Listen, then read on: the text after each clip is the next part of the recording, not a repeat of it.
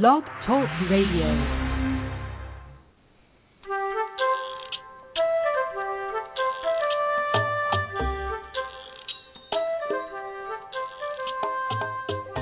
Hi, welcome to Teach Me to Talk with Laura and Kate. I'm Laura Mize, pediatric speech-language pathologist. Hi, Laura. This is Kate Hensler. I'm a developmental interventionist. How are you today? I am great. How are you? Doing well. Pretty sunny spring day, feels like, so that's good. Oh, I think it's colder than a spring day. It felt cold to me when I was out at lunchtime and at Kroger. You know, well, see, that's the southern in you, and this is the northern in me. To me, this is pretty nice. And I'm cold as I sit here wrapped up in my blanket, even now. Well, I still have on my Uggs, but, you know, that's I'm stretching that till the end of the season because they're so cozy. But I thought it was pretty. Oh, it is pretty. It's just not very warm. And I guess when I was out, too, it was very windy, and that always makes me feel cold. But enough about that. Let's move on and talk about other things. Speaking of cold, you won't be cold at the end of this week since you're going on a big, big trip to a sunny destination. We are. We're going to my niece's wedding in Mexico. So that'll be that so should much be great fun. We're all very excited, yeah. Will you be back by next Monday?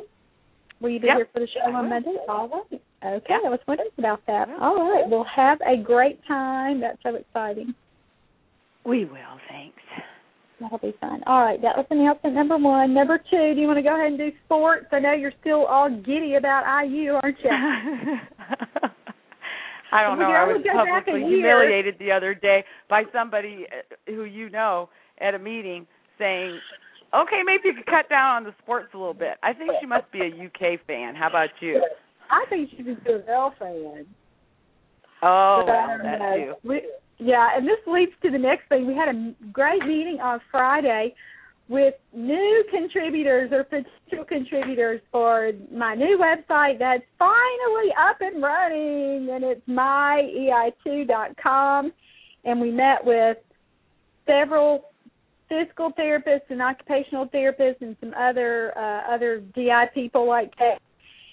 And they were all here. We were talking about how they're going to contribute to the website by doing their own therapy guides. And this is what I've been talking about and kind of teasing for months, but it is up and running.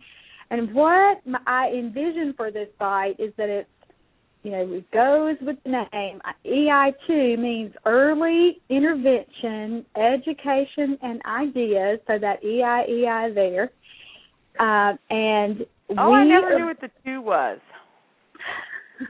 I got the first EI, but I didn't get the second EI. Yeah, and boy, did we have to do all kinds of variations to come up with a website that would coordinate with that, because we've had this name for a long time, but then, you know, when you try to get your website address to go with it, sometimes that's easier said than done if other people already have that. So Anyway, that's why we put the my in front of there, and then we're using the 2 rather than EI. That was my little conundrum all through the fall. I guess I never shared any of that with you. No. That was a process, kind of several-week process to come up with what our right name would be and to make it match a website that we could actually get that URL. So, but it's up and running, and my therapy guides that I've done since December are on there, and it's a website purely designed for that format, and it is specifically designed to show video in a better platform. So even all of those therapy tip of the weeks that I did last year that are completely free, that were on teachmetotalk.com, have transferred over to the new site too. And I was looking at them today. They're not exactly in chronological order anymore, which is bugging me a little bit. But it's kind of fun to kind of look through different ideas for different times of the year. So those are on there too. And I love the new website because there's no more waiting. If you buy a therapy guide, there's no more waiting for me to manually send you an email with the password to the video and the written summary. It all comes up. You make your purchase, and it automatically directs you to that new page where you get the password to the video and you download the written therapy guide all on one page. It's instant, so I'm so excited that finally worked. That was a big glitch too, which caused many of the delays that we were kind of waiting on to get things up and running. But it is all going today and beautiful, and again, I'm just giddy about how well it's turned out, and it's going to be even better as we develop it over the next several months and years and add new content all the time. And if you live in a different town than me and don't know me personally but want to figure out a way to be a contributor yourself, shoot me an email at laura@teachmetotalk.com, and we will start talking about that back and forth, because I hope that by the time it's all said and done, this is a place that early interventionists of all disciplines can really contribute and have tons of videos and articles and even little free kind of therapy tip of the week videos that we can share back and forth. And I think it's going to be tons of fun, and I'm super excited about it. Yeah, who would have believed way back when, before, I mean, just since you've been doing this show, the technology's come so far, you know? Well, that's kind of our theme of the day, because today when we were getting our final tutorial on the new site, which I spent a couple of hours on the phone with our new web person this morning, and we were kind of laughing at when we started Teach Me to Talk in 2008, just how different things are now and how easily accessible so many of these features are, and things that Johnny and I haven't really even known, because, frankly, we've been so busy with conferences and with new products and just everything that we haven't even updated teachmetotalk.com like we want to do now that we know all of our options and all of the things that are available. So after we get my EI2 up and really running, we're going to do a big overhaul of teachmetotalk.com. So, again, I'll talk about that for a while, I'm sure, before it's really done. But it's so, my point being, boy, how the technology has changed, because something before that took me 10 steps to do at teachmetotalk.com is pretty automatic on the new website. And that was fun for me to have somebody who really knew what he was talking about walk me through some of those newer updates. So just because you learned a way to do something 5 years ago doesn't mean it should stay the same when you're moving forward. And that's how our therapy should be too. We should always be updating and learning and adding new tweaks and new ideas. So I thought it was a great analogy and a great way to kind of think about it today. That is true. But it is true. When it's technology, it's kind of intimidating sometimes, especially when you figure out how to do it one way and it's like, oh, they've updated it. Oh, no, I have to relearn it. It's like getting a new fancy phone. Oh, cool, but you got to learn how to use it. It'll make it more efficient and more effective, and that's what we need to think about, too, with our therapy techniques. We can all learn new twists that make things better for us. So, again, it's been highly relevant to me as I've been thinking about all these technological updates as well as therapy stuff this morning and trying to kind of apply that across the board. I'm being pretty darn philosophical today, so there you go. You are. I'm impressed. But you'll have to check it out. It's myei2.com.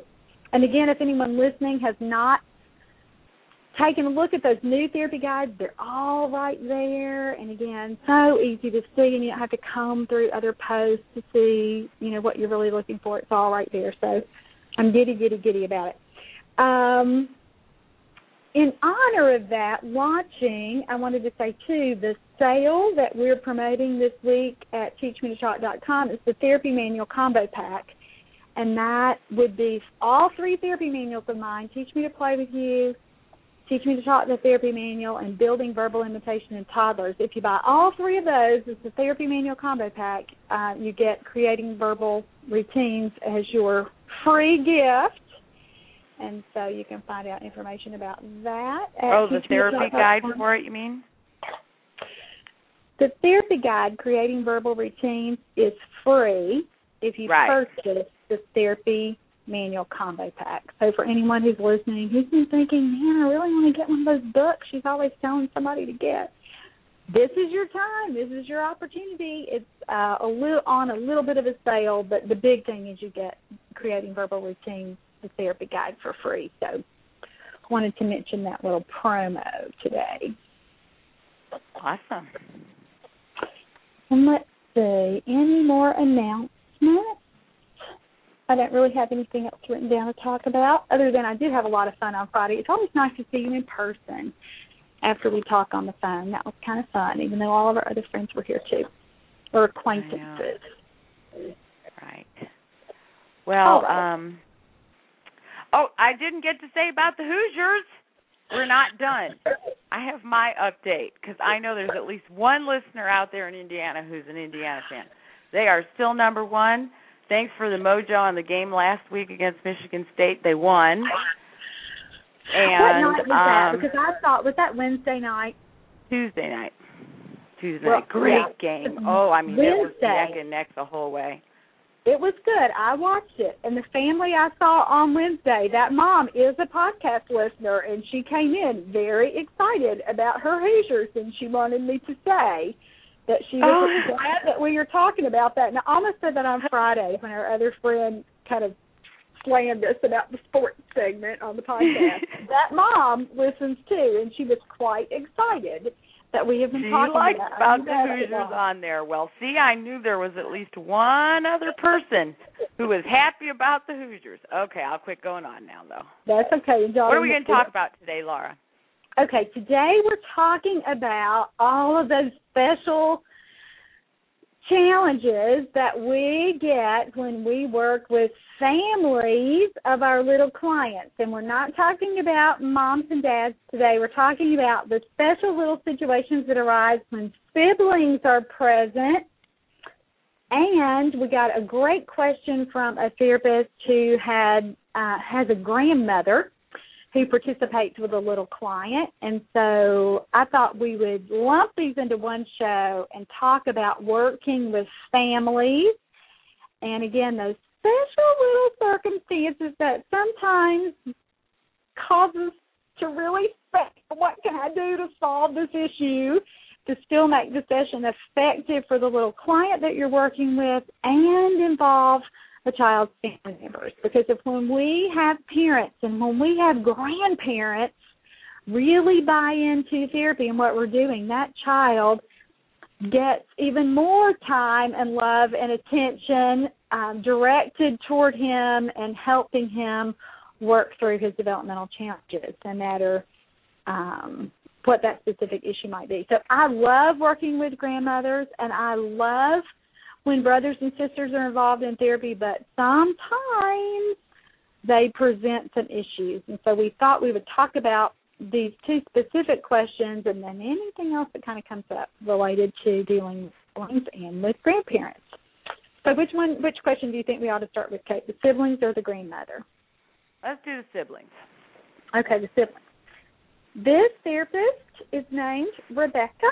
And she says, I was wondering, when you're working with a child, what do you do about siblings who want to get in your bag and get the toys out and try to kind of take over the play session with the child that you need to work with? And then she goes on to say there is a 3.5-year age difference in the children, and she feels like she spends all of her time during the session getting the toys back from the siblings rather than really focusing on what the child needs. And let's just say, if you do home visits, this is a common occurrence, don't you think? Yes. I mean, dealing with siblings is, if, they have them, then you usually have to deal with them. Exactly. So. And so let's talk about all the different options. First of all, let's just get right out of the way that a lot of people are thinking, well, why don't you just tell the mom or the whoever's there that the siblings can't participate? And I will say that there are some siblings that are not going to be as helpful to you when you're working with a toddler. It's not best case scenario to ban them from the room or to, I like to give them something else to do that's kind of special so they feel like they're still getting their special attention from the lady who brings the fun stuff. I could either give them a toy to go play with separately.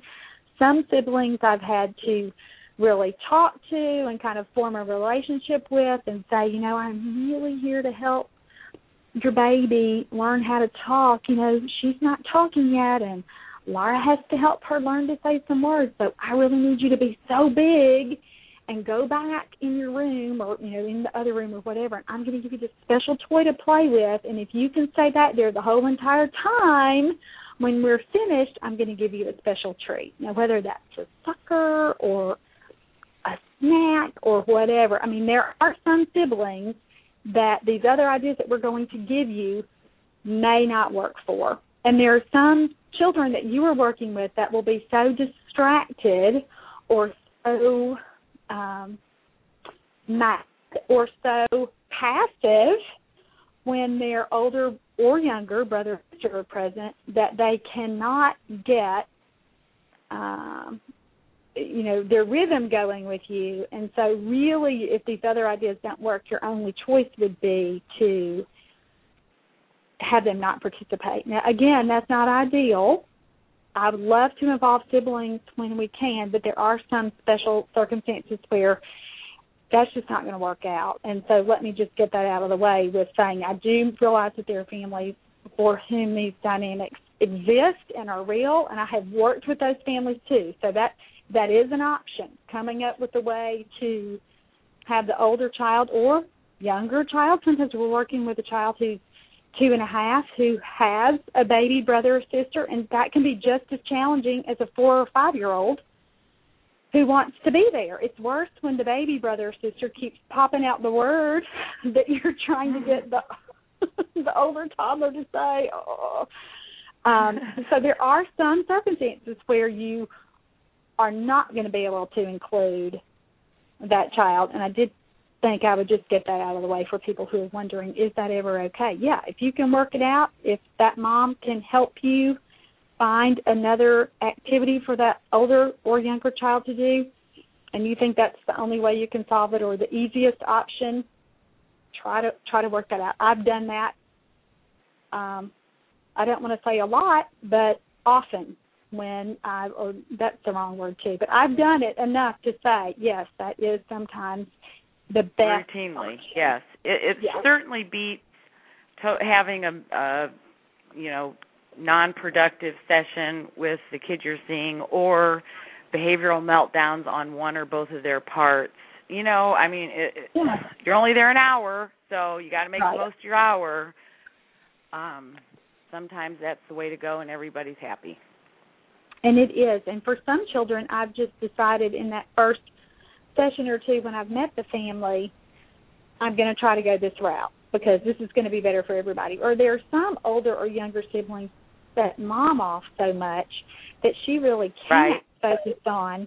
So it may not even be the child, the older brother sister that you're concerned about or younger. It's that mom can't get what she needs from the session, and so you'll need to have an alternate activity or have planned for that sibling so mom can really benefit. So there's certainly different layers and different considerations for almost every kid that you'll see, but I know that that's happened often enough for me to want to bring that up too, when mom gets so concerned about managing behavior or when she just can't even listen to what I have to say. You've had that happen too. I have, yeah. Sometimes I wish it weren't the case because I don't think the older kid's doing that badly, but like you said, just the dynamics between the mom and the older child, she's constantly telling him no and don't touch that, and and it's like, it's disruptive. Yeah, I want to say, I'll let you know when it's a problem. I know, and I do say that. I don't, but I do say that sometimes to mom. I'll say, listen, he's the best brother I've seen in a long time. It's really okay. I will let you know, though, if it's not going to work anymore. And so if you can have a real frank discussion with mom sometimes, and sometimes moms will just say, or dads or whoever's there, is he bothering you? Is this not going to be good? And, it's hard sometimes to tell the truth and say, yeah, this is a real problem. Yeah. You're right. And so he is a handful. Yeah. Yeah, you do. Yeah. I do. I mean, I usually speak up. I just when I get the feeling that it is the dynamics between the older child and the mom, then I think it's difficult to say much. You know, just kind of, yeah. But sometimes I'll say, I think he's bothering you more than he is me, you know, in that kind of way, and they kind of get, okay, or I hope they get that. He's not doing that badly, yeah. And so many kids do, you know, the 2-year-olds a lot of times really do well if they're older siblings there, especially if they're verbal and cooperative. There's no better model than his big brother or sister to show them how to do it. So. Right. So what are your solutions when you have and let's talk about that first scenario where you think, okay, this is not going to work for whatever reason. And I've already mentioned that I might give the brother or sister a special activity, and they'll know they can't come back in and get 8 different things. I mean, I'll say this is your only toy, and I really don't want you to come back in here until I'm finished, and I will call you. And if you stay out until then, you're going to get a special treat. And a lot of times, you might have, at the beginning, you might have to do some reminders and say, remember, I'm not going to be able to give you another toy. You have to keep that one or none at all. Or you'll say, you know, you're not going to get these cheese balls if I see you again. And again, I think it's all presentation with how you can be firm but still be sweet and still have the mom not think you're being so rigid or hateful or whatever adjective you want to use there to the older brother or sister, because I never would want a mom to feel like that. But at the same time, you're making it pretty darn clear, I am setting the rules here, and you have to do X so that Y can happen. So that's something I've done a lot. There are some families, though, that you're not able to give your toy to the older brother or sister because you're not sure if you're going to get it back in one piece. And that's a whole different situation. So you'll have to kind of judge with that. I've had other families where they save therapy time, too, for movie time for that older sibling or iPad time. Yeah. Yeah. What are some other ideas? Normally works pretty well. Yeah, it really does. I don't know that I can think of anything novel. I certainly do the give them a toy thing, like you said. If it's, you know, if I'm reasonably satisfied that I'll get it back in decent shape. There are sometimes you just know if it has pieces, you are not going to get back the pieces. Right. And you don't want to have to go back to clean up where it is. So no. And I've done a little inspection thing, too, where I've said, let's make sure before you get your treat that I see everything back in my bag. And that's the joy or the benefit of putting everything in a clear plastic bag and knowing what your toys are, too, because you can just hand a kid a bag and then go through it really, or an older sibling, you know, the older kid, and go through it really quickly while you're standing there to make sure you have everything back, too, because you can see it and you'll have, you know, you can say, where's Thomas? I know when I gave you this train set, there was a Thomas in there. And then usually mom can run back and help, too. But I'm with you. I don't want to have to go back in the back and collect all the pieces either. Mm-hmm. I've had families where the older children have gone outside to play while, you know, in the backyard. You know, if the weather's nice, that's been something. So anything that you can think of that would be a nice diversion. I've given children like sidewalk chalk, you know, older kids, or something fun that they may not have. You know, blown up a couple of balloons and take these outside. You know, anything that I can think of that would be fun for them that they haven't routinely gotten to do. And I try to bring something different, even for the older kids to do, that I think will occupy them too. So that's one option. A little bit more elaborate toys. I do try and keep them with me if at all possible, because I do think what a perfect role model, you know, that doesn't really get you normally. But I think I've gotten better over the years at being pretty direct in the beginning with the older child. You know, you've got to play by my rules. Would I let him get in my... I have one little guy who I've been seeing the brother for quite a while, and he's real quick, as you know, he's and sneaky, And sneaky he gets is what I was up, thinking, yeah. Yeah, he's sneaky. Cute, this older brother, but he is sneaky and quick. But he's finally, I mean, I keep an eye, and I can just say, oh, no, and he won't do it. But he can be kind of a handful, but he is such a good model for the one that I see that I've always allowed him to be a part of it. But I do think if you establish the rules in the beginning, the older kids seem to do better. Yeah. And I say it's Kate's rules. We play the way Kate says or you don't play. Yeah, I've said that kind of thing. Usually they want to play, I mean, they hear you having fun, and they're like, woohoo, me too. Right. Well, okay, but you're big, and and I always say, we've got to do it slow. So for whoever the little one is.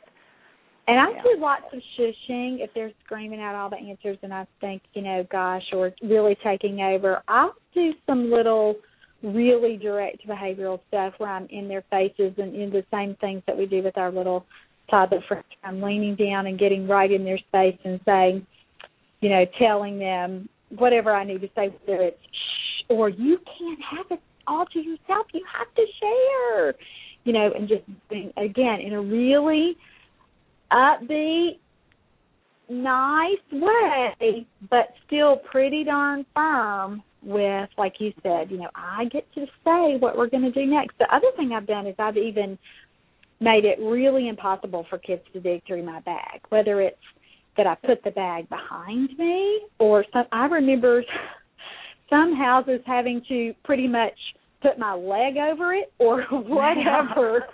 I've laid on them before, never, smushed it behind me. Instead, and even with the kids, even if I'm only seeing one kid, a lot of times, depending on the child, I try and put the toys up so they can't get it either. I don't really want them to dig through my bag either. So usually, you allow full access to anybody, whether it's the sibling or the child you're seeing, because then you've lost the reason for them to try to communicate with you, which is the whole entire reason that you're there. Is to set it up so that you have to play and they have to do something to get something. And so it does. If you're letting siblings dictate everything that goes on in the session, or you're letting them just have free range with your toys, then forget trying to impose some of those same, limits or requirements on the child you're seeing, because why in the world would they want to be compliant with asking for things or responding to your cues if you're letting brother or sister just totally do whatever they want to do? So I think you do have to establish those pretty firm and consistent limits up front, again, in a nice way, so that everybody there knows that you are going to control what gets taken out of that bag, when, and all of that. And I do always try to talk to the older brother or sister, especially if they're capable of understanding, by saying, I'm really here for him. I have to help him learn how to talk, and, really trying to enlist their help. But I usually say, you get to go to school. This is his school. Yeah.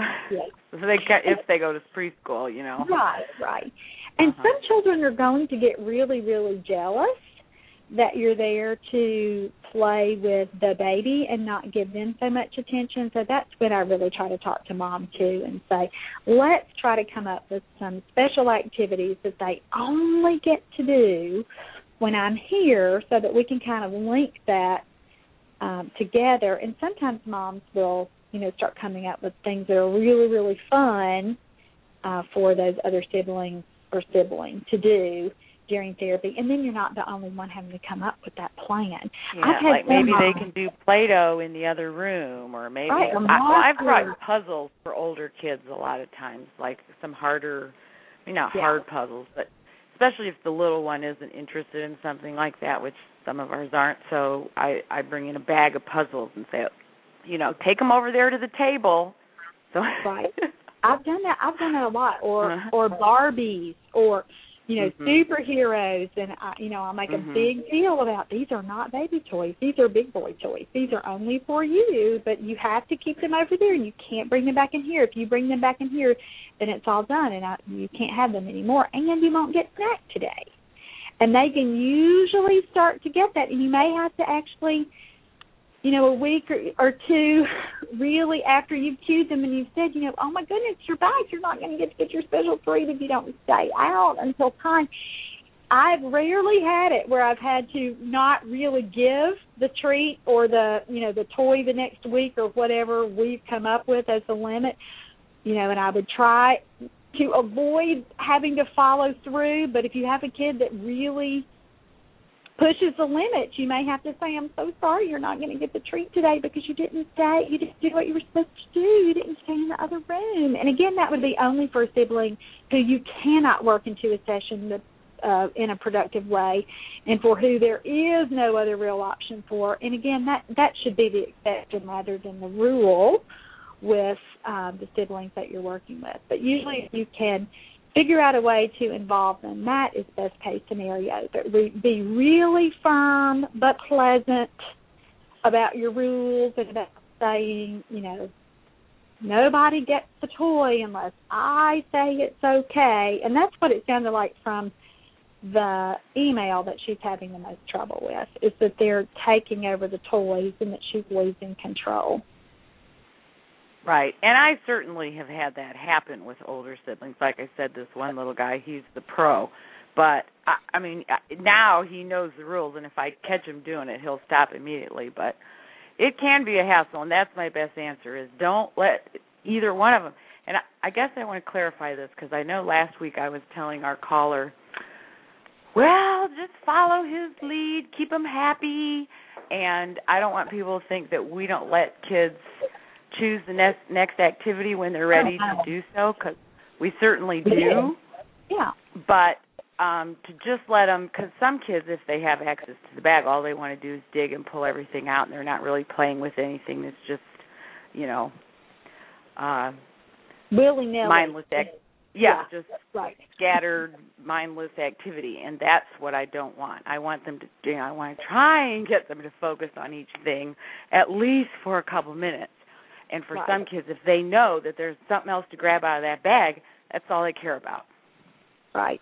So those kids, I'm going to put it in the, in the kitchen or in the closet or up so high they can't get it, or someplace on the other side of the baby gate, or someplace where they can't get it, because that's all, they're going to want to do that too. Right. But I do follow their lead. When he lets me know he's done, after we clean it up, we get the next thing. But that would be your client. You're following your client's lead, not the older brother or sister who's just ready to move on. And I've certainly had kids that I've played with, the older siblings, where at some point in the session, I kind of say to them, you need to listen or you don't get to play. Yeah. Yeah. For those kids who, and most of the time that gets their attention, and they'll do better. If they don't, then maybe they don't get to play the whole time. They do need to know. And most kids get it and go along with it pretty well. Usually at that point, the parent steps in and will do the disciplining and the redirection so that you're not the lone ranger. But I've had it where mom really has sat back and not really done that. I remember one mom who would get so upset when I would redirect her older child that I had to change my day and go when the older child was not there, because her feelings were so hurt. And I'm generally, I think, pretty nice to moms and to older siblings. And so, she would get really disappointed with, Miss Laura's not going to let you play with that right now. And I would think, when can I go when this is not an issue? So sometimes, and that's, again, the exception rather than the rule. But if that's the dynamic, you may have to come up with some other kind of alternate arrangement. I've had parents who've hired babysitters just to be there when I'm there because, they may have a twin to the child I'm seeing plus, an older or younger sibling. That also doesn't happen very often. But if a parent brings it up and can afford it, or I've had parents who have had grandmas come so that they can be with the other kids. Yeah.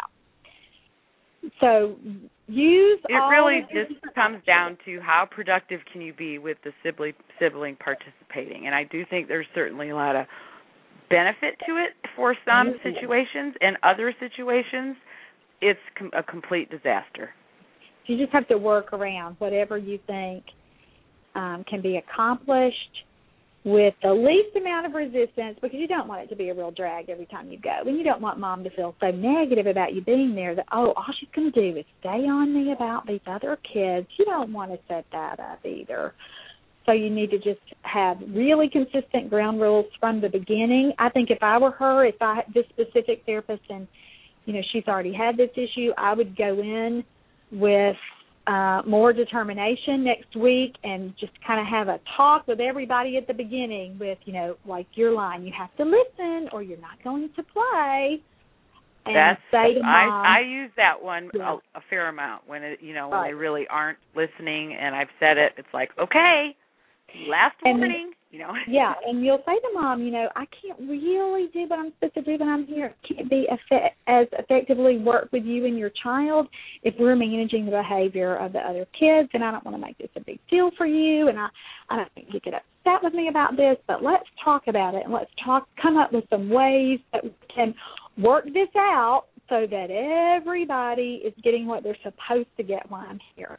And that usually, having that kind of discussion and being real open about it, but really nice at the same time, will get you through that sticky situation. But I'd start the next visit with that little task of deciding what they can. I've also had some instances, Laura, where I've let the older one play at the end. Yeah. Depending on all those dynamics, if it just worked best. And yet I kind of felt like, well, at the end, if it's a little more out of control or less controlled, then that's okay, Right. So I'll say, at the end, I'll tell you when you can play with us. I've done that, and I've saved snack time for the end, too. And so when the child has just done everything that we need to do, and I've accomplished everything with mom that we need to accomplish, then we can have the siblings kind of come in. And this has been, too, especially when there have been more than one sibling. When you have 2 or 3 kids that are joining you, but you all have a little group snack time, or you all have a little group activity that you've planned, for the last 15 minutes of your session. That can work pretty well, too, if you can't think of ways to bring them in. If Rebecca needs more ideas, especially kind of seasonal ideas of how to involve siblings, I want to point her to the Winter Therapy Guide, which I did a few weeks ago. And if you'll remember, Kate, that one had lots of ideas where you can incorporate siblings or groups of kids. So those may be some other ideas, too. And she could work with maybe the sibling one-on-one for a little bit and then have everybody come back and finish the session with those cute little group things to do. All right. Any final words about that, because I want to move on to the next question? Nope. Let's move on. Okay. All right. This email is from Corinne, and I remember meeting Corinne when I was in Chicago. She lives near there, and so I love it when I can remember somebody's name when they're emailing me a question. I'm so glad that she let me use her real name. Hi, Corinne. I hope you're doing great. And so this is what she said. This is her question. She says, I'm looking for advice on how to handle a grandmother of an adorable little girl that I just started seeing 2 months ago. The grandmother has heard me model, shorten, easier versions of targeted words like Dada for daddy and Baba for bottle and Nana for banana. She pretty much scolded me and let me know that they do not use baby talk, and she has that in quotes, and that this was unacceptable. She said it's too hard to break her of it once she learns it the wrong way. And again, Corinne put that in quotes. I attempted to explain that the reason the word was shortened as in banana was because Nana is much easier to say and that she would be much more likely to imitate it. And she goes on to say the little girl has expressive language delay, and right now she's unable to say the adult version, and she's telling the grandmother this, and that in time she will be able to do it the correct way, but for right now we need to simplify it. And she says, I'm sure you've had to deal with this before, And I'm curious if you could give me any advice so that I can be armed and ready for Grandma when she goes down that road again. And I can say I have had this happen many times when I first began to work with a child. Have you had that kind of thing happen with a grandmother too? Grandmother, parents, yeah, I've had it happen many times. I think it used to bother me more.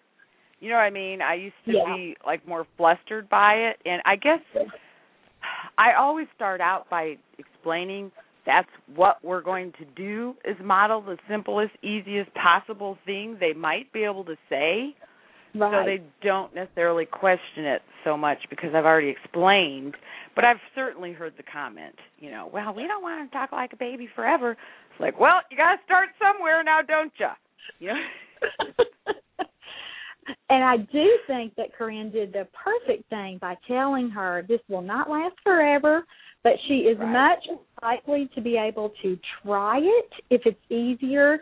And I usually go right into, this is called word simplification and syllable modification, and this is a very researched and acceptable strategy for us to use in speech therapy. And this is something that this isn't baby talk, and I try to say baby talk to me would be like saying goo goo gaga. This is really a pretty scientifically backed strategy.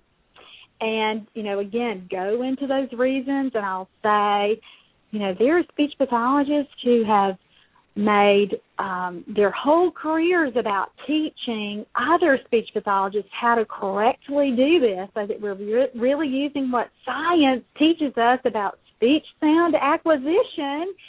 And this is called, phonological simplification. And so, again, if you kind of use your terminology there, but you're still explaining it, I do think they're more likely to go, oh, okay, and not really go there again. Or question you again, because they do understand that this is not just something you've come up with as you were walking into their home. This is pretty evidence-based, so that you're telling them, hey, this is how you're supposed to do it. You're getting speech therapy, right? Well, this is what we do. But sometimes providing that professional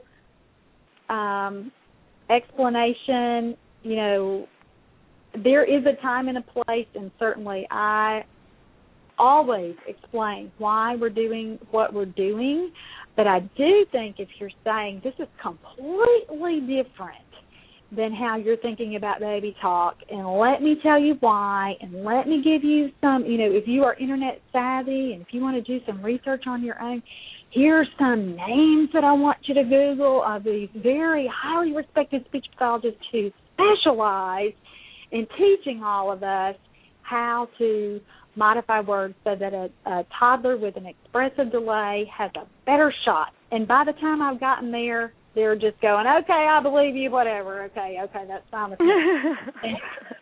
I mean, you mean you didn't just make that up? Right.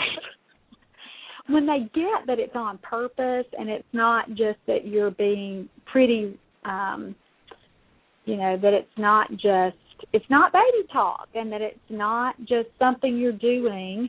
And I do think a lot of times, too, they don't really understand. They haven't really thought about why that child isn't talking. But if you're saying, from a motor planning or speech sound perspective, that is too difficult for her. And like for a word like dada instead of daddy, well, first of all, I just think that's kind of rare when a grandmother would think dada is not a cute, acceptable version of daddy.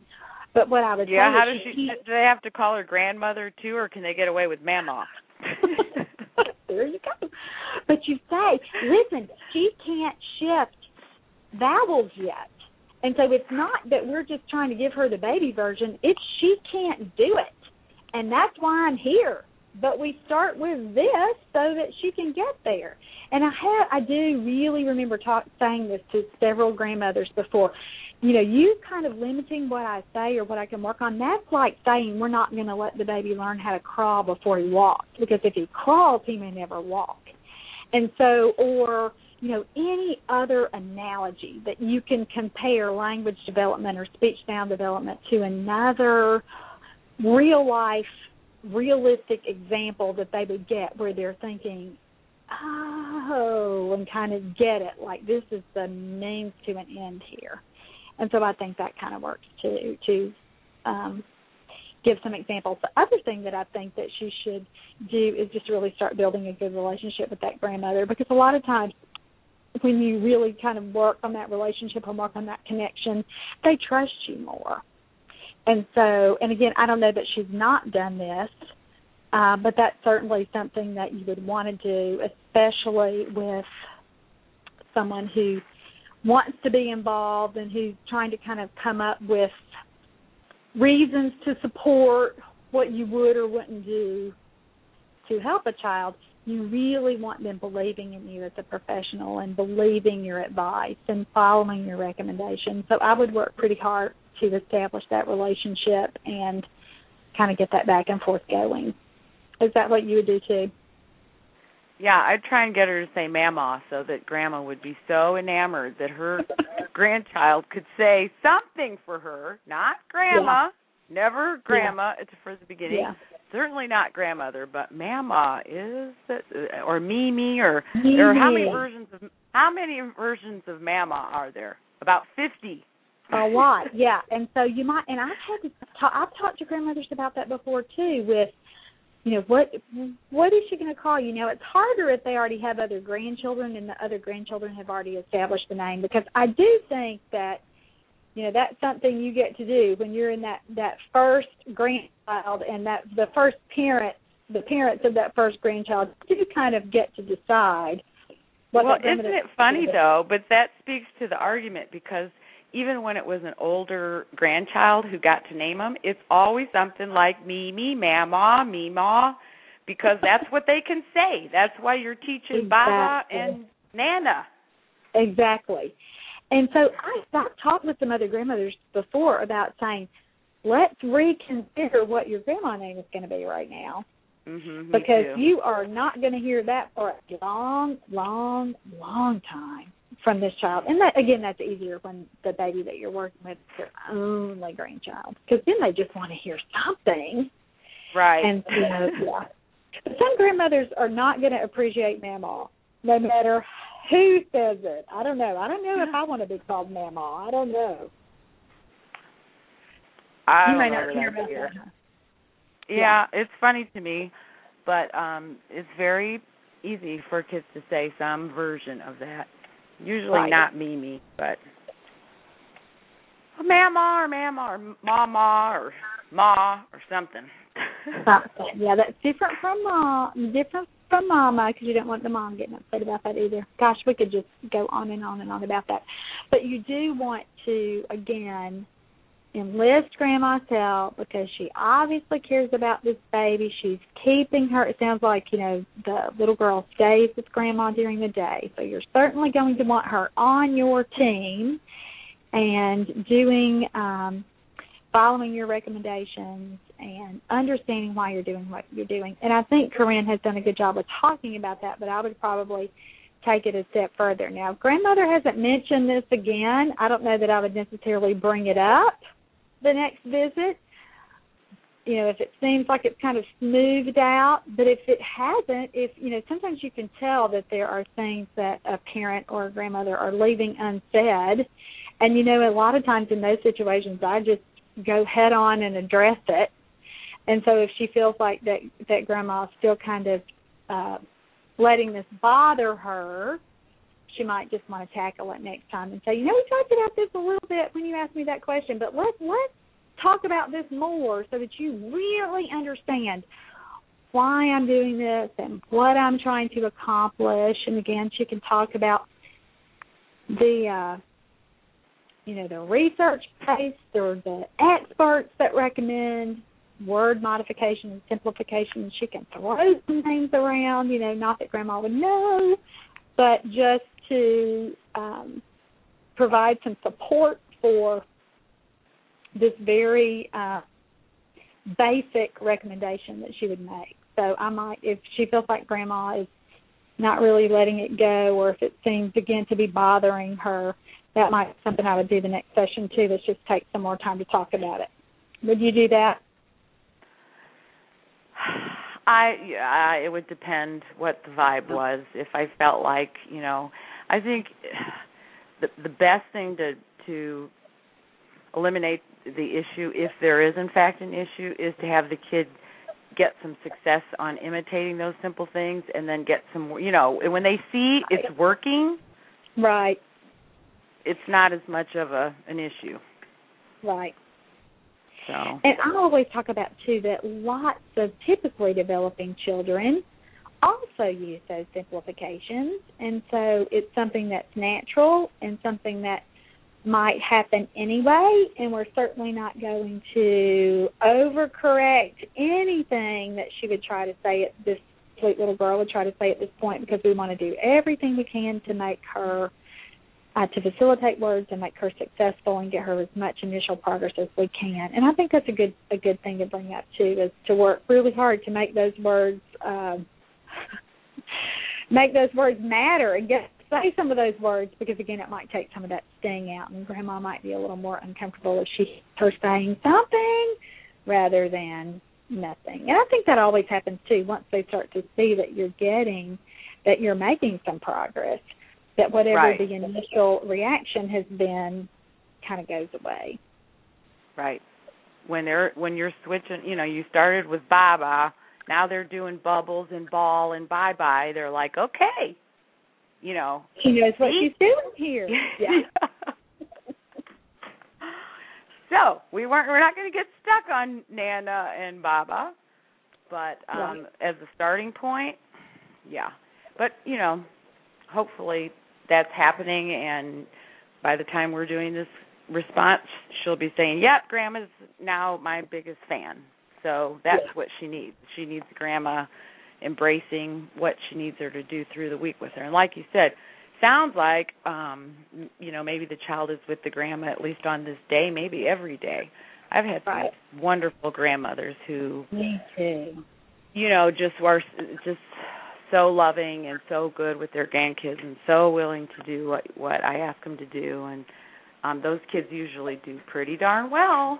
So I think so, too, because grandmothers, too, they're so many of these grandmothers, like you're talking about, are so in their grandchild's corner. And, again, they're so responsive and just so nurturing and loving that they are going to do everything they can to help the child be successful. Sometimes when you hear grandmothers say things like this, we don't want to do baby talk or whatever, has a lot to do with grandmother's temperament. She may be a real perfectionist.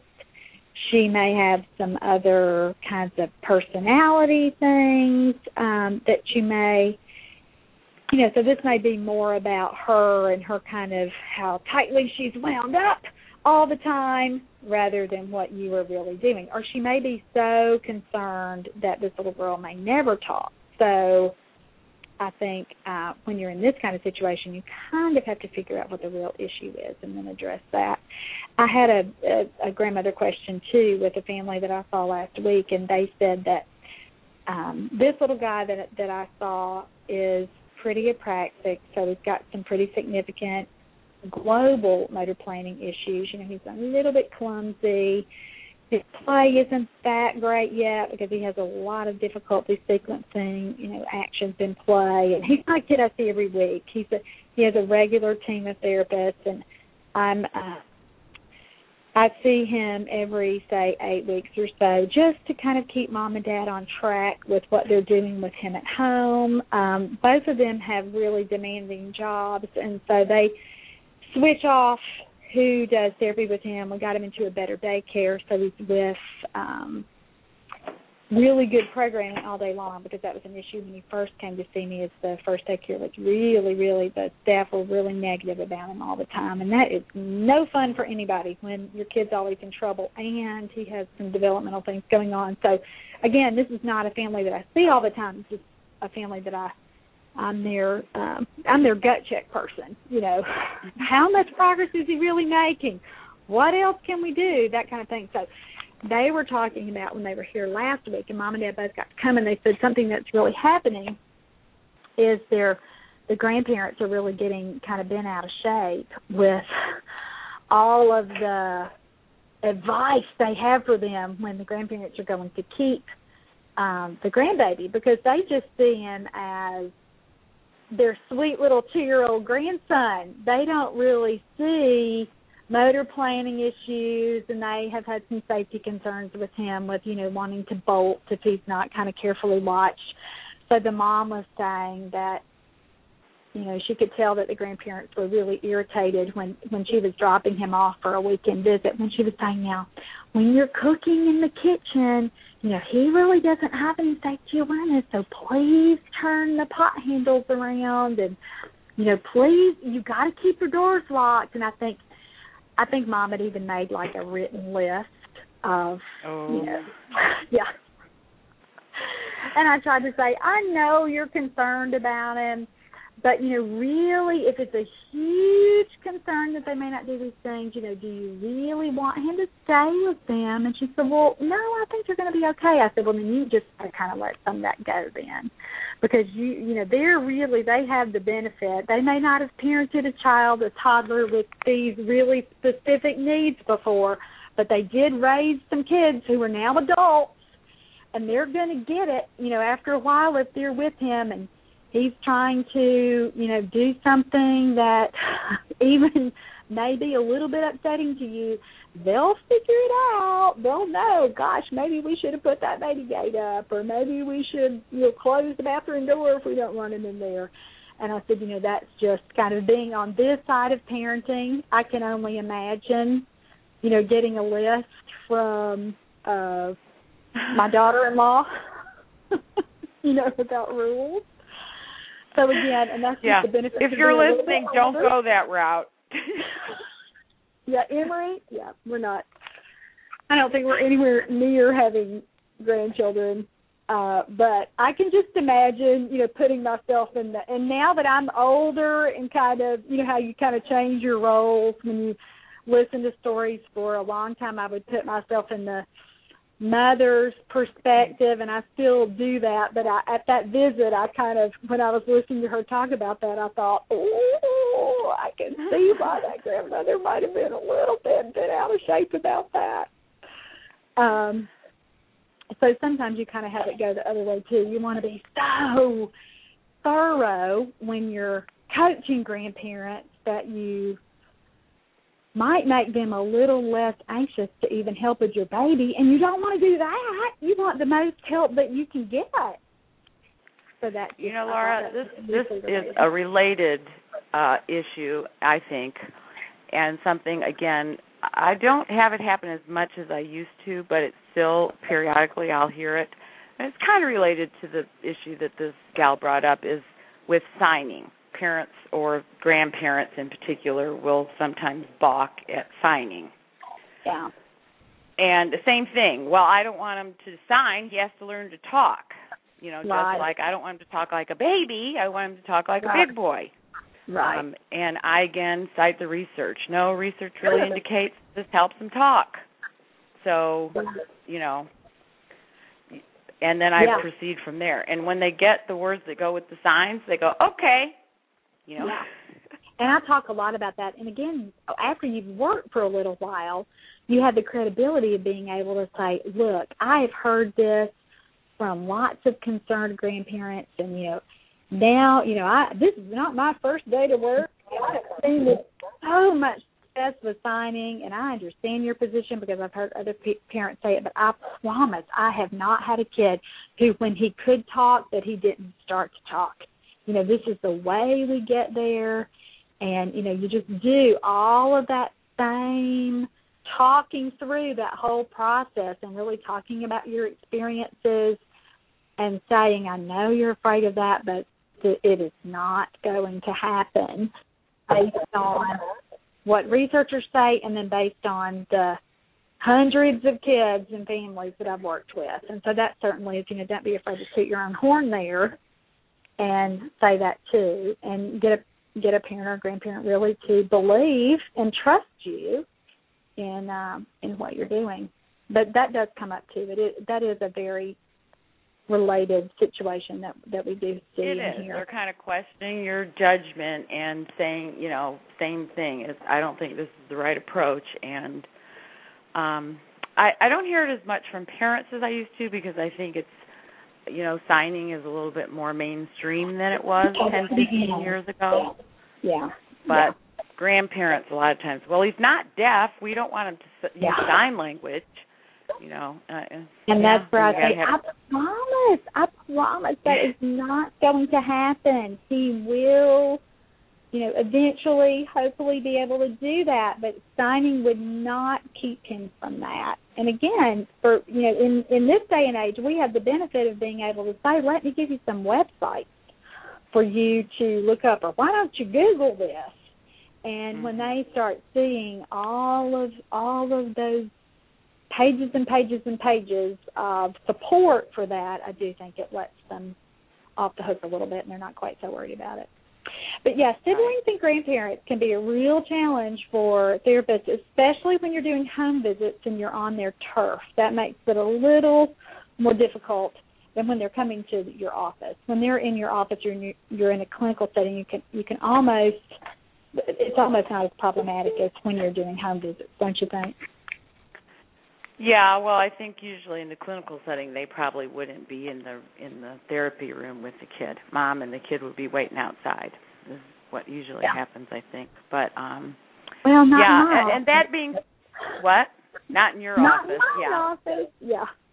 But in most clinical places they take them in a room, shut the door. Yeah. But that being said, the grandparents and siblings can present an issue, but they can also be great assets. Exactly. So sometimes it's just figuring out how to work it into an asset, or what you can do to at least manage it.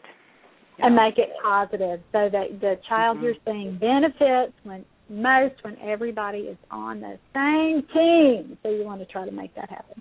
All right. Any other parting words? No. All right. Well, you have fun in Mexico this week. It's going to be rainy and gross in Louisville the rest of the week, so I will be thinking about you on the beach. Okay.